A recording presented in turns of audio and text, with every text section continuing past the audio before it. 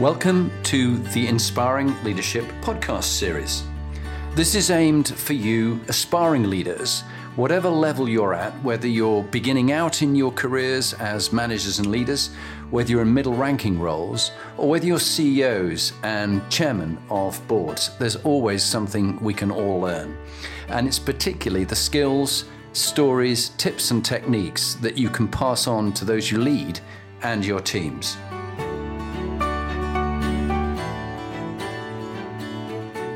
Hello, I'm Jonathan Bowman-Perks, and welcome back to my favourite time of the week.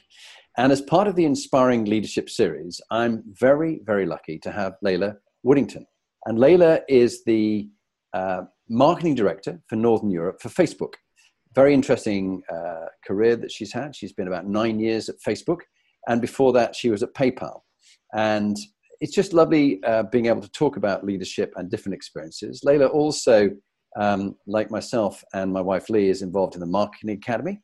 And she was recommended by Philippa Snare, who's now at Trading Desk as the Senior Vice President for EMEA. And also, Layla was recommended and was successfully put forward for one of the leadership awards at the Inspiring Leadership Trust charity gala, and does an awful lot for other people in mentoring and helping bringing people on. Layla, great to have you on the series. Thank you so much for having me, Jonathan. It's lovely to be here. Great. And tell us a bit about the role in Northern Europe in marketing at Facebook. It's a fascinating brand. Tell us a bit about the current role, and then we'll talk on about leadership and your journey. Sure. So my team covers the UK and the Nordics, and we look after all of our B2B marketing.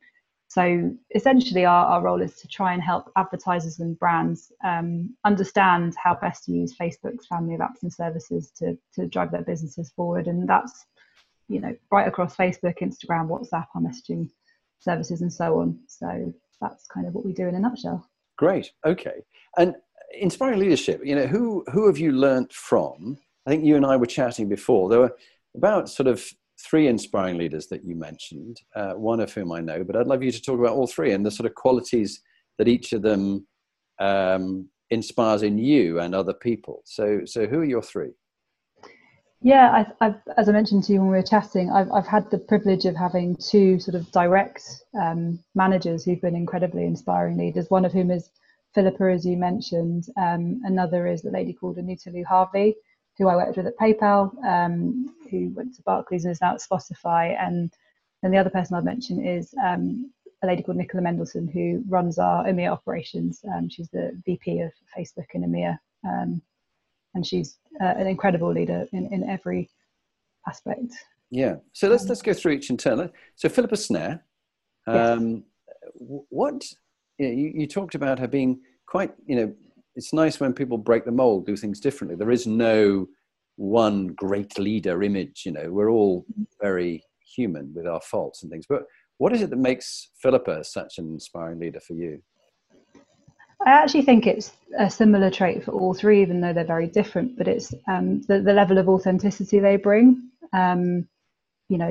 Philippa, thinking about her specifically, she was incredibly direct, super transparent, great humour, and I think all of those things in a high pressured, very complex environment, I personally found valuable and inspiring. And as you said, she, isn't a typical sort of leader that you draw on paper, and I love that about her. Yeah, no, and it's great that she's going to be on the series as well. So we look forward to interviewing her later. Yeah. So tell us about the other 2 and what specifically you appreciated about Anita and then Nicola. Anita, again, a common trait would be her authenticity, and sort of the way she led was very different to many of the other leaders at PayPal at the time. And she had this amazing way of sort of recognizing the team's strengths and creating space for each person to grow and develop, and just giving the right amount of sort of pushing to help people develop. And that was something that I, sort of wanted to take away from her as a leader, of spending time on that. Yeah, and just picking that one up, time and again, good leaders like Anita learn people's strengths and their vulnerabilities. Yes. And they reinforce their strengths and they protect their vulnerabilities, not to ignore them, but they just look after them and know that's not the right area for them to do until they're ready or they've grown into it, or give them an opportunity to grow and develop and overcome something that they're anxious about, whether it be public speaking or something like that. Yeah, absolutely. I think that's a really good point you raised about Anita. And what about Nicola? Yeah, I mean, Nicola, you know, first of all, just her list of accomplishments, you know, at Facebook and before is incredible. She's the first female president of the IPA and has had an incredible career. But again, she the way she leads is so authentic, so open, so transparent. She had a personal illness recently, and the way she shared that with everybody and shared the journey that she went through, I think was incredibly inspiring. And again, you know, she's the most senior person in EMEA, but her door's always open. She looks for strengths and opportunity for people to shine, and she's very empowering and trusting, and sort of lets various people around the business step up and get on with things, which I think is incredible. Fantastic. And we didn't discuss this before, but I'm just interested about teams, because you know, it's not about the great woman or the great man. It's often the incomplete leader with a complete team. When you've been in really good teams, particularly in a crisis like here we are in COVID-19, but it's timeless beyond that. But what have you found about good teams that you've been part of, and what qualities does the whole team bring that comes from the sum of the parts? I think one thing I'd go back to is the sort of start of the conversation about strengths. I think a team that's quite self-aware and recognizes who's good at what and you know, where perhaps your strengths don't lie, that is incredibly important when you're in a tough sort of crisis situation, because people can step forward into the areas where they know they can have impact and actually recognize where somebody else is better placed to do something. So this cohesiveness of the team there, I think, is really important. And transparency, again, when you've got things that are moving at speed, pressurized, people being able to communicate effectively, especially when you're at home, for example, you know, you're not even in the office to see each other in normal circumstances. It's always important, but those are sort of the two things I think I've seen are absolutely critical. Yeah, and in a moment I'll ask you about your experience of COVID-19, how you're coping with it, what's going on for you personally, how you're working from home, family, and all that's happening for you in the future. But you've reminded me, I very much enjoyed reading David Marquet's book, Leadership is Language, to add to your pile, if you haven't already read it, but I'm seeing some nodding, so maybe you've read it already. And I do like his comment about the part of this authenticity is saying, when you don't know, I don't know. Yes. And actually, particularly in COVID-19, there's no playbook. People haven't done that one before. You don't know.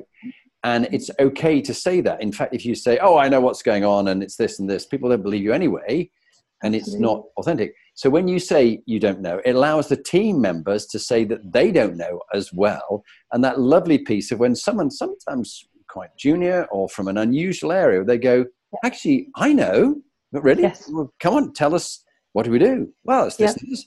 Great idea. Love it. Let's build on that. So anything you want to say about that? And then let's talk a bit about your experience of COVID-19 and the crisis and the impact on the people you're dealing with, really, and your customers.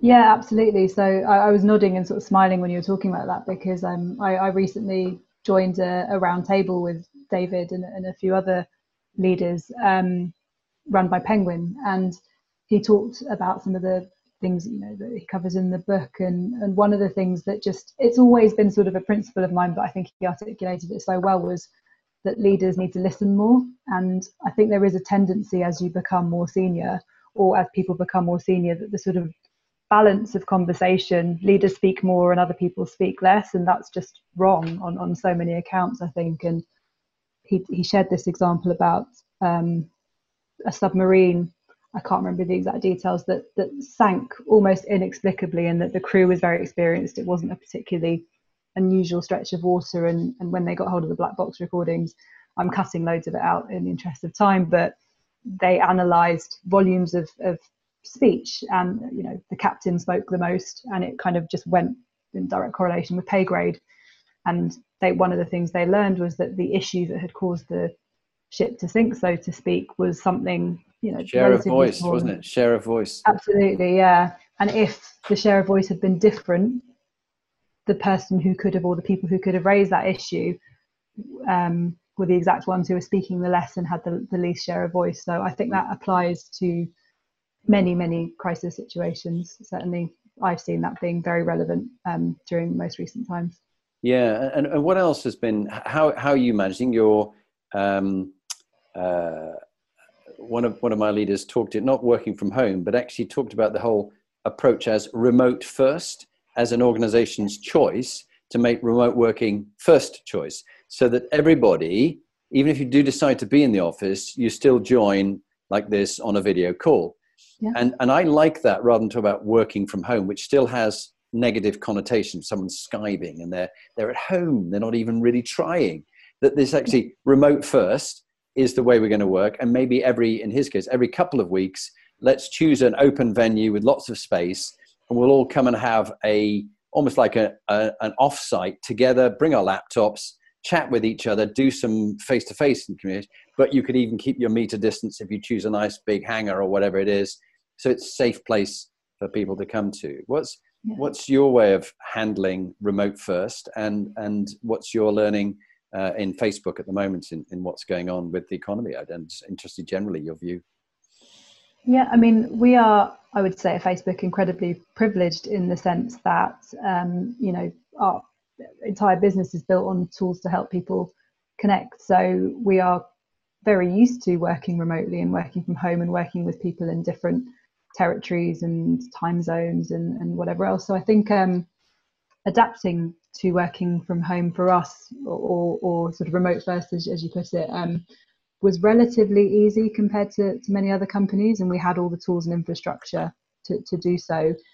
But kind of going to 100% of the time doing that for many people has been a challenge for a team that are close knit and have different, some people of course have children at home, there's some people who live alone, so there's a different set of challenges that came for each individual. But one of the things I've noticed is that the team are actually closer, because we've had to be so thoughtful about how we connect and make sure that we're talking to each other and being inclusive and checking in and all those kinds of things, and also more efficient in some ways, because an offsite that we might have done in person that would have taken 2 days, we're now recognizing that no one can really sit in whatever their little workspaces at home for 2 days efficiently, and we're leaning more on very solid pre-reads and communication and then sort of different ways of having a discussion in a much more condensed stretch of time. So there are things that we will take forward that I think people talk about, how do we get back to normal? There are many things that we don't want to get back to normal, if that makes sense. We want to retain the learnings. We mustn't go back. We've got to go forward. And you touched on something which is very important to all of us, which is this thing about inclusivity and everybody having an equal share of time and voice and innovation and ideas, and that we do need divergent thinking. Again, it was the thing David Marquet talked about, that a lovely system he has, FIST to 5. So how ready are we to launch this particular product? FIST means no, not ready at all. 5, completely ready. And then you ask the lowest scoring ones who have the most divergent views, what are their views? So vote first. Whereas most people have long discussions and then they vote at the end, where you've obviously converged most ideas, and the naysayers and the ones who are worried go quiet and say no, it's okay. Absolutely. And the decision maker and the decision evaluator is the same person, the most senior person, Hippo, the highest paid person's opinion, and so people don't call out. But in this idea of inclusivity and recognizing diversity of thinking and diversity of experiences and backgrounds, your parents' background, you explained to me about that they came to study over here from Iran, and we can talk about that later on. But how is the whole amazing initiative of Black Lives Matter, how is that impacting, and what's your own view on that, and how to make the most of less talking, more listening, and more action? What's your view? I mean, I think everybody has been significantly impacted by what's going on, and thinking through what they can do individually as teams and as companies. And I think for us at Facebook and myself personally, it's something we've been thinking a lot about anyway. And I mentioned a little bit when we were chatting, but we launched we recognized about a year ago that, you know, we had this commitment to excellence in our work, but there was something sort of missing. And we wanted to not only sort of make sure the output was excellent, but also the way we were doing it was excellent too. And recognizing that, you know, being at Facebook, we had a certain privilege and influence on the industry, and thinking, you know, more deeply about how we could use that to drive inclusivity, if you like. And that came together in the form of an internal marketing manifesto, which we launched, which was 10 points. We tried to keep it simple, that just gave people a structure of things that they should be thinking about. And, you know, it had some things that are environmental and about sustainability, and then about 60% of it was about diversity and inclusion, and who we put on stages, and perhaps more importantly, who we get on stage with, and how we can hold our partners to account just by nature of, you know, the influence we do have, the suppliers that we work with. And so we sort of started to tackle some of this stuff through that. And because of everything that's happened recently, that has come right to the fore again. And it's, you know, a huge focus for us to make sure that, you know, not only are we speaking up and posting black squares and all the other things, but we're actually taking very specific actions to drive the conversation forward and try and make a difference through the work that we do and the relationships that we have. Excellent. And in fact, you've reminded me of, I was lucky enough to work for General Lord Dannatt when he was my commanding officer. And he felt that after some of the war fighting that was going on, that the servicemen were giving their lives for their country, but they weren't getting the deal back the other way. Mm. And so he set up the sort of, you could call it a covenant between the country and the service personnel, that, look, you're going to go and give your lives, and you may lose limbs, and that, you know, the wives or the husbands who have serving wives, that they may lose their partners, but we will look after you with things like Help for Heroes and various institutions. And so it's a covenant between both sides. It's got to be reciprocated. And I think there's something like a covenant here that's needed between an organization and its employees, whatever their background, whatever their diversity and their orientation, that they must be looked after in a fair and equal way. What's your thoughts? Absolutely. Yeah, I mean, I couldn't agree more with that. And I think, again, I keep saying it, but at Facebook, we're fortunate that these things are absolutely front and center as part of the culture, and have been, you know, before recent events. So there are different ways I think you can do that, through training and making sure that people have access to information and learning opportunities to help them self-develop in these areas and become more aware, to how you show up externally and kind of what you try and represent. So yes, yeah. Absolutely agree with you. Yeah, no, great. And in many ways, the culture of an organization, the way things are done around here, is what they call culture.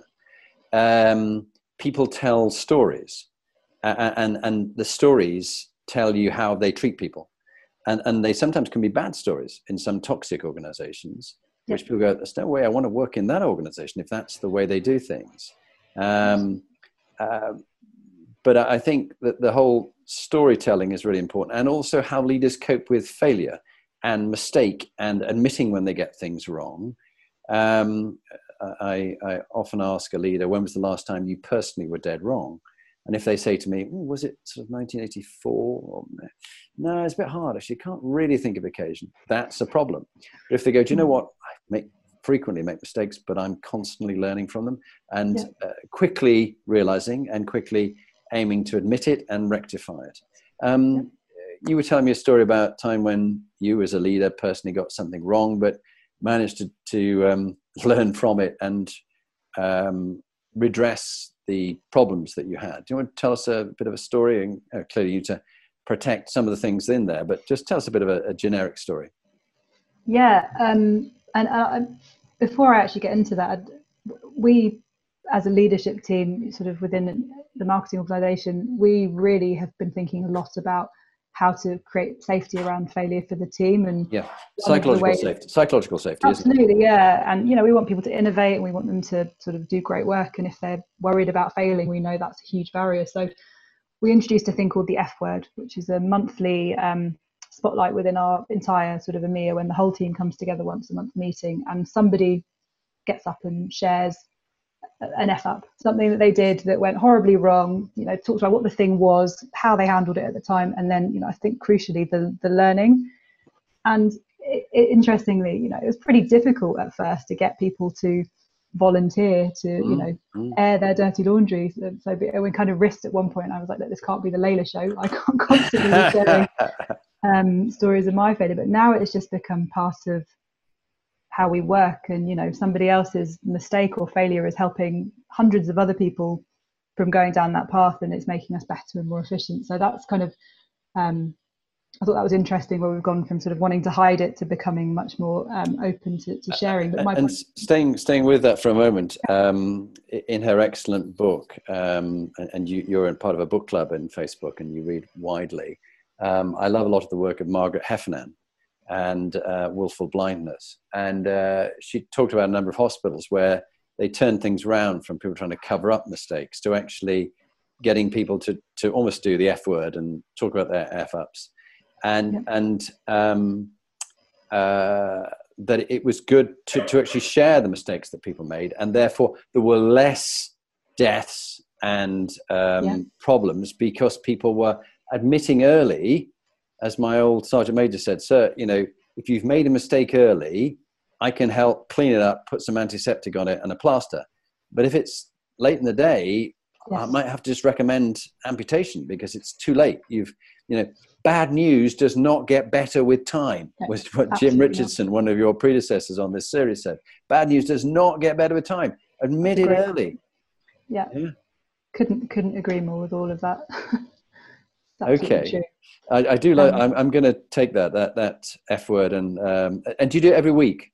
Is it a weekly thing? It's monthly. It's a monthly thing, and we do. You should do it daily. We do special spotlights when there's other things to share, but it's kind of into a monthly meeting cadence. Okay, that's really great. Yeah, sorry, you were going to say. I was going to say I didn't actually answer your question about my failure. Story, I didn't want you to think I was dodging it, because there are many occasions. But I guess one that I shared briefly with you earlier, there was a marketing initiative that we were running just in the UK, relatively small thing, but was extremely successful actually, and we were very proud of it and basking in the glory of this thing that we'd launched that, relatively small budget, was doing exceptionally well and getting lots of attention. And turns out we just hadn't taken a broad enough perspective to this piece of work, thinking about the business in its entirety. We were just looking at kind of what we were doing, and it ended up in a cycle, triggering a cycle of bad press for the company, and global bad press, which obviously is not what you want your marketing to do. That's not the intention.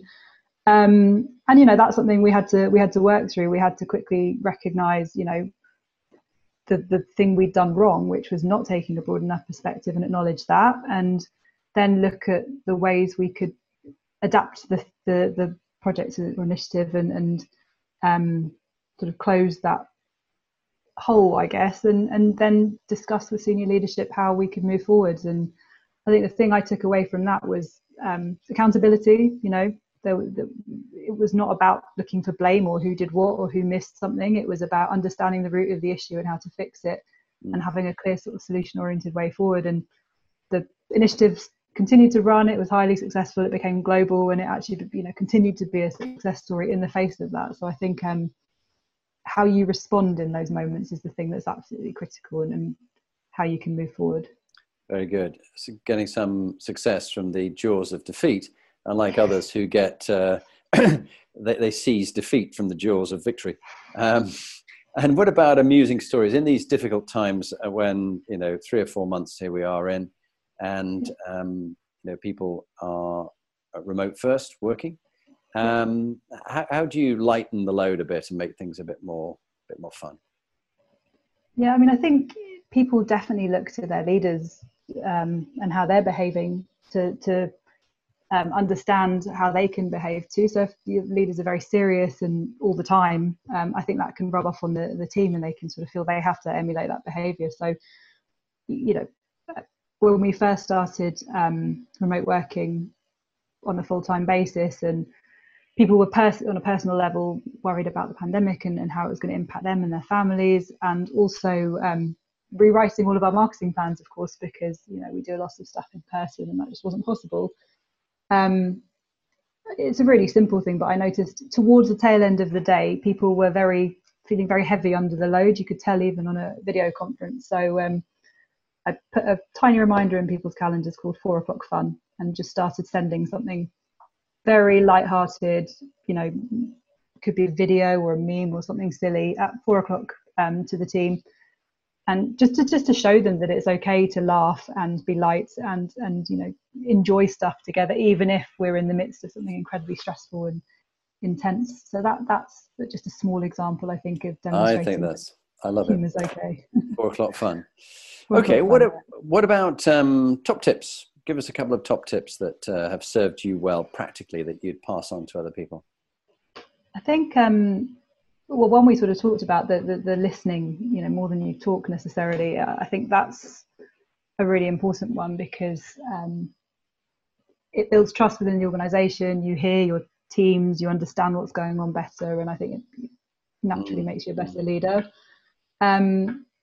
Maintaining perspective is another one. We talked a little bit about that, but particularly in times like these, I think it's easy to get so lost in sort of the things that are difficult and hard. But, you know, unless you are literally saving lives, an old colleague of mine used to always say it's ER, the other way around, sorry, it's PR, not ER. And I always keep that at the back of my head and often share it with my team, just to try and keep the perspective that, you know, yes, what we're doing is important and it really matters, but we are not performing heart surgery, you know, so try and retain that level of very wise perspective. That's good for now. We'll save the one for later on, and then really interested to know a bit about whatever you feel like sharing on your upbringing and how it shaped you as the leader you are today, and now the situation you're in now, your family and yourself. Tell us a bit about you. So yeah, in whichever order you want to do, but just a little bit about how you've been shaped by your upbringing in your life. Sure. So my parents both, you mentioned when we were talking, came over here from Iran many years ago to study, actually, and had always intended to go back, but then the revolution happened. So they ended up staying put and have been here ever since. And they actually met in London working at the Iranian embassy. So my brother and I were both born here, and we've been raised here all of our lives, sort of in and around the suburbs of London and Surrey. And I think one of the things when I think about what shaped me from my childhood is my dad's, you know, my father's way of responding to certain situations. And the example I'll give is he has a PhD in physics. So, you know, he qualified and got his PhD in physics and did very well. And then at that particular point in time, there weren't that many jobs for people with PhDs in physics. So he couldn't find the type of work that he needed, and, you know, had a baby on the way. And he walked past a closed down bakery, and he had some experience from Iran of making a certain type of bread. And so he bought a bakery and started a bakery. And that was, you know, something he did, and it was quite successful for many years. And then he'd retrained as a computer consultant, and that sort of became his long-term career. But I think that ability to look for opportunities, try new things, and, you know, not be defeated is something that I've definitely taken from him. So that's like a little bit about my family. What about your mother? You mentioned your father, but what was your mother's value set? And you know, you're a inspiring female leader. What did you learn from mum? You got a brother and a father, but what did you learn from your mother? Well, my mother worked when we were small, and then has sort of stayed at home for many years after that. But I think the thing that I always took from her was, you know, actually she was the main breadwinner for a long period of time when we were very small. So it's never been, our family's never sort of been one way or another. She's played her role in everything, and she just always used to say to me, have your own career and, you know, be dependent on yourself. And I think that combined with this sort of openness to new opportunities are two absolutely critical things that have driven me through my career. I love the comment you said, with a father who was a baker, your mother was the breadwinner. Yes, I didn't even spot that. Yeah.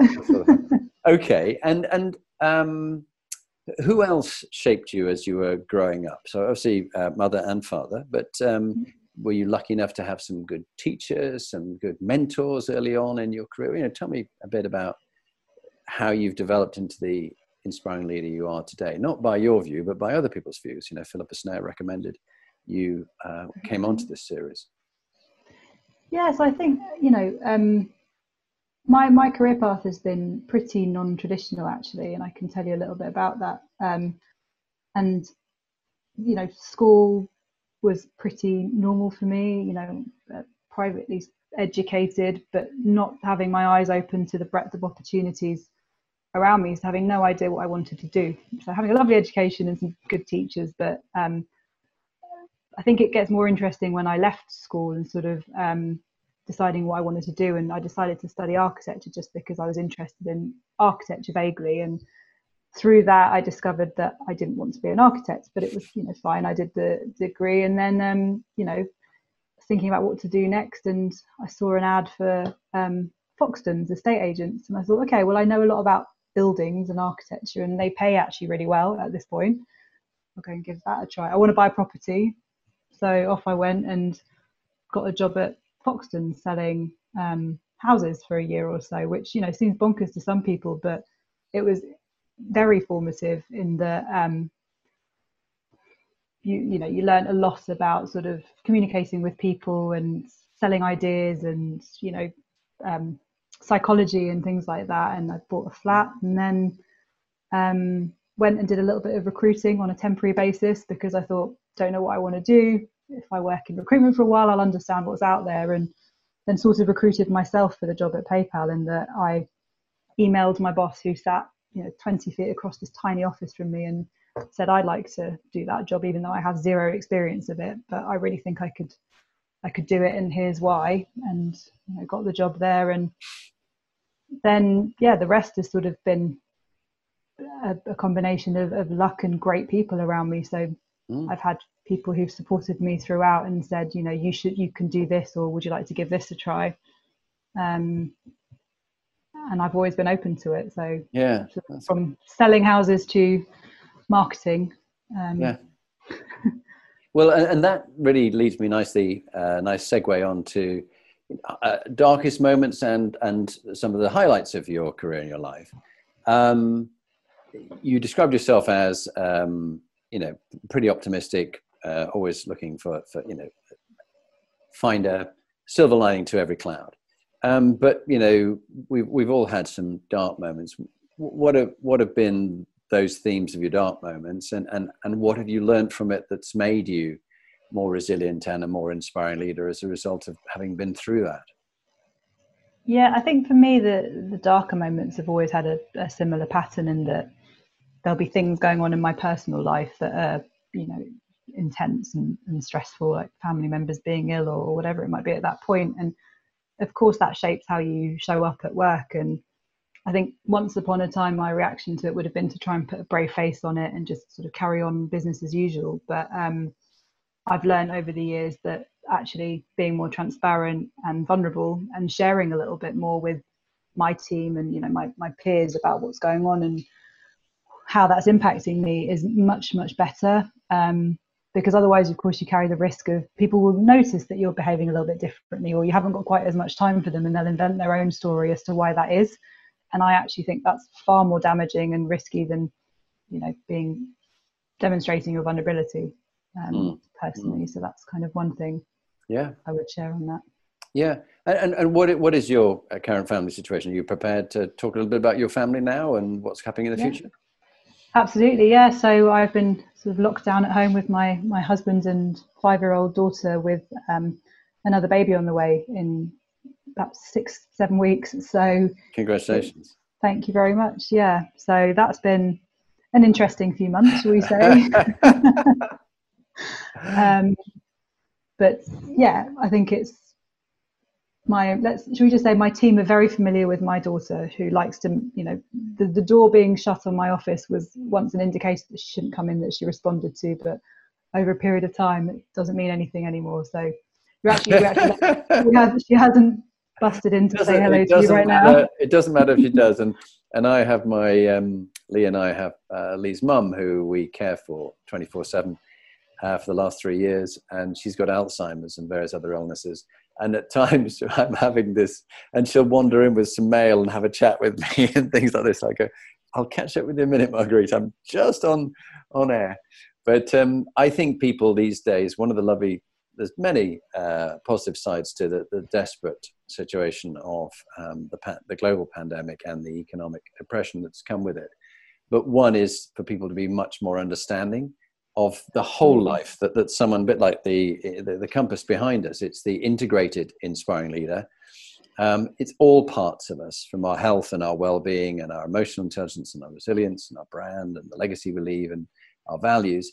But our life isn't so detached anymore. The boundaries have blurred, which has its problems, but it has its upside in that we don't mind seeing a small child, or in a couple of weeks' time, I'm going to have a lovely little puppy that Lee and I are getting to replace one of our dogs that died a year ago, and we've missed not having the second dog. And that will be mayhem. It'll be like having a small baby.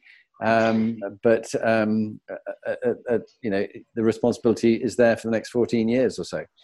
And it's not just for Christmas. So I think people seeing more of the human side to you and others, which is good. What about the so some of the darker moments you talked about? What about some of the highlights and the proud moments in your life? What would you talk about there?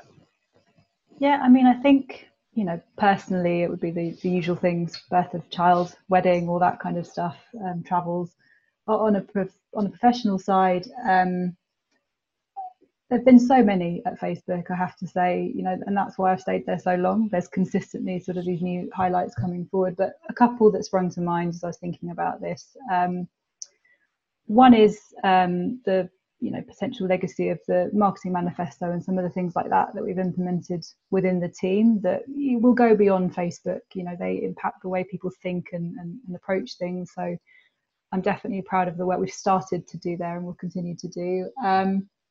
And then the second thing is, this might sound trite, but it's people. So I've hired lots of people while I've been at Facebook, and seeing their journey, and every single one actually is still at Facebook, whether on my team or on another team. And the contractors that I've hired have found full-time positions at the company, and sort of seeing their journeys and being able to bring in people into the business who then have successful careers, I think is something I'll always be proud of. That's a lovely story, because your people are really genuinely your most important asset. Without them, you're nothing. And that leads us almost to the end of this session, in that perhaps your final tips, and then you love your reading, maybe a book that you'd recommend, and what are your future development plans as a leader? How are you going to keep growing and developing? I'll try and remember those. And I mean, some of these will be repetitive. That's right. Sort of the thing about listening, maintaining perspective, I would repeat those. Transparency. I think one I'd add is getting your hands dirty. Again, as you become more senior, there's the ability to offload certain types of work always. But I think my style of leadership is certainly not sitting back and dictating to others what you want done from the back, but rather leading by example, and sort of carrying my share of the load. And I think that it does seem to inspire positive behaviours in people. Everyone feels like they're part of the same thing. So those would be a couple of very specific things that I'd mention. And then I forgot. And then your development plans and what you're reading. A good book you'd recommend on leadership that you found useful. Yeah, so I'm currently reading 2 books. One is, funnily enough, The Language of Leadership, after attending that round table, which I'm finding very interesting. And and I'm rereading Creativity Inc. by Ed Catmull, which I just think is such a brilliant book on leadership. And that's on this point about self-development. I think it's easy sometimes to become tunnel visioned and blinkered in your own industry and look at what you can learn from within technology or whatever. But I find it fascinating to look at other industries and take lessons and learnings from there. So, Disney and Pixar is just an incredible story. So I would definitely recommend that to anyone who hasn't read it. Great. Well, Layla, look, thank you very much. It's been fantastic having you on the series. You've brought a lot of experience, stories, and wisdom, and just a real humanity and a humility about you, which makes you definitely justified to be in the Hall of Fame of the Inspiring Leaders on this series. So thank you for your time, and much appreciated. Thank you so much for having me.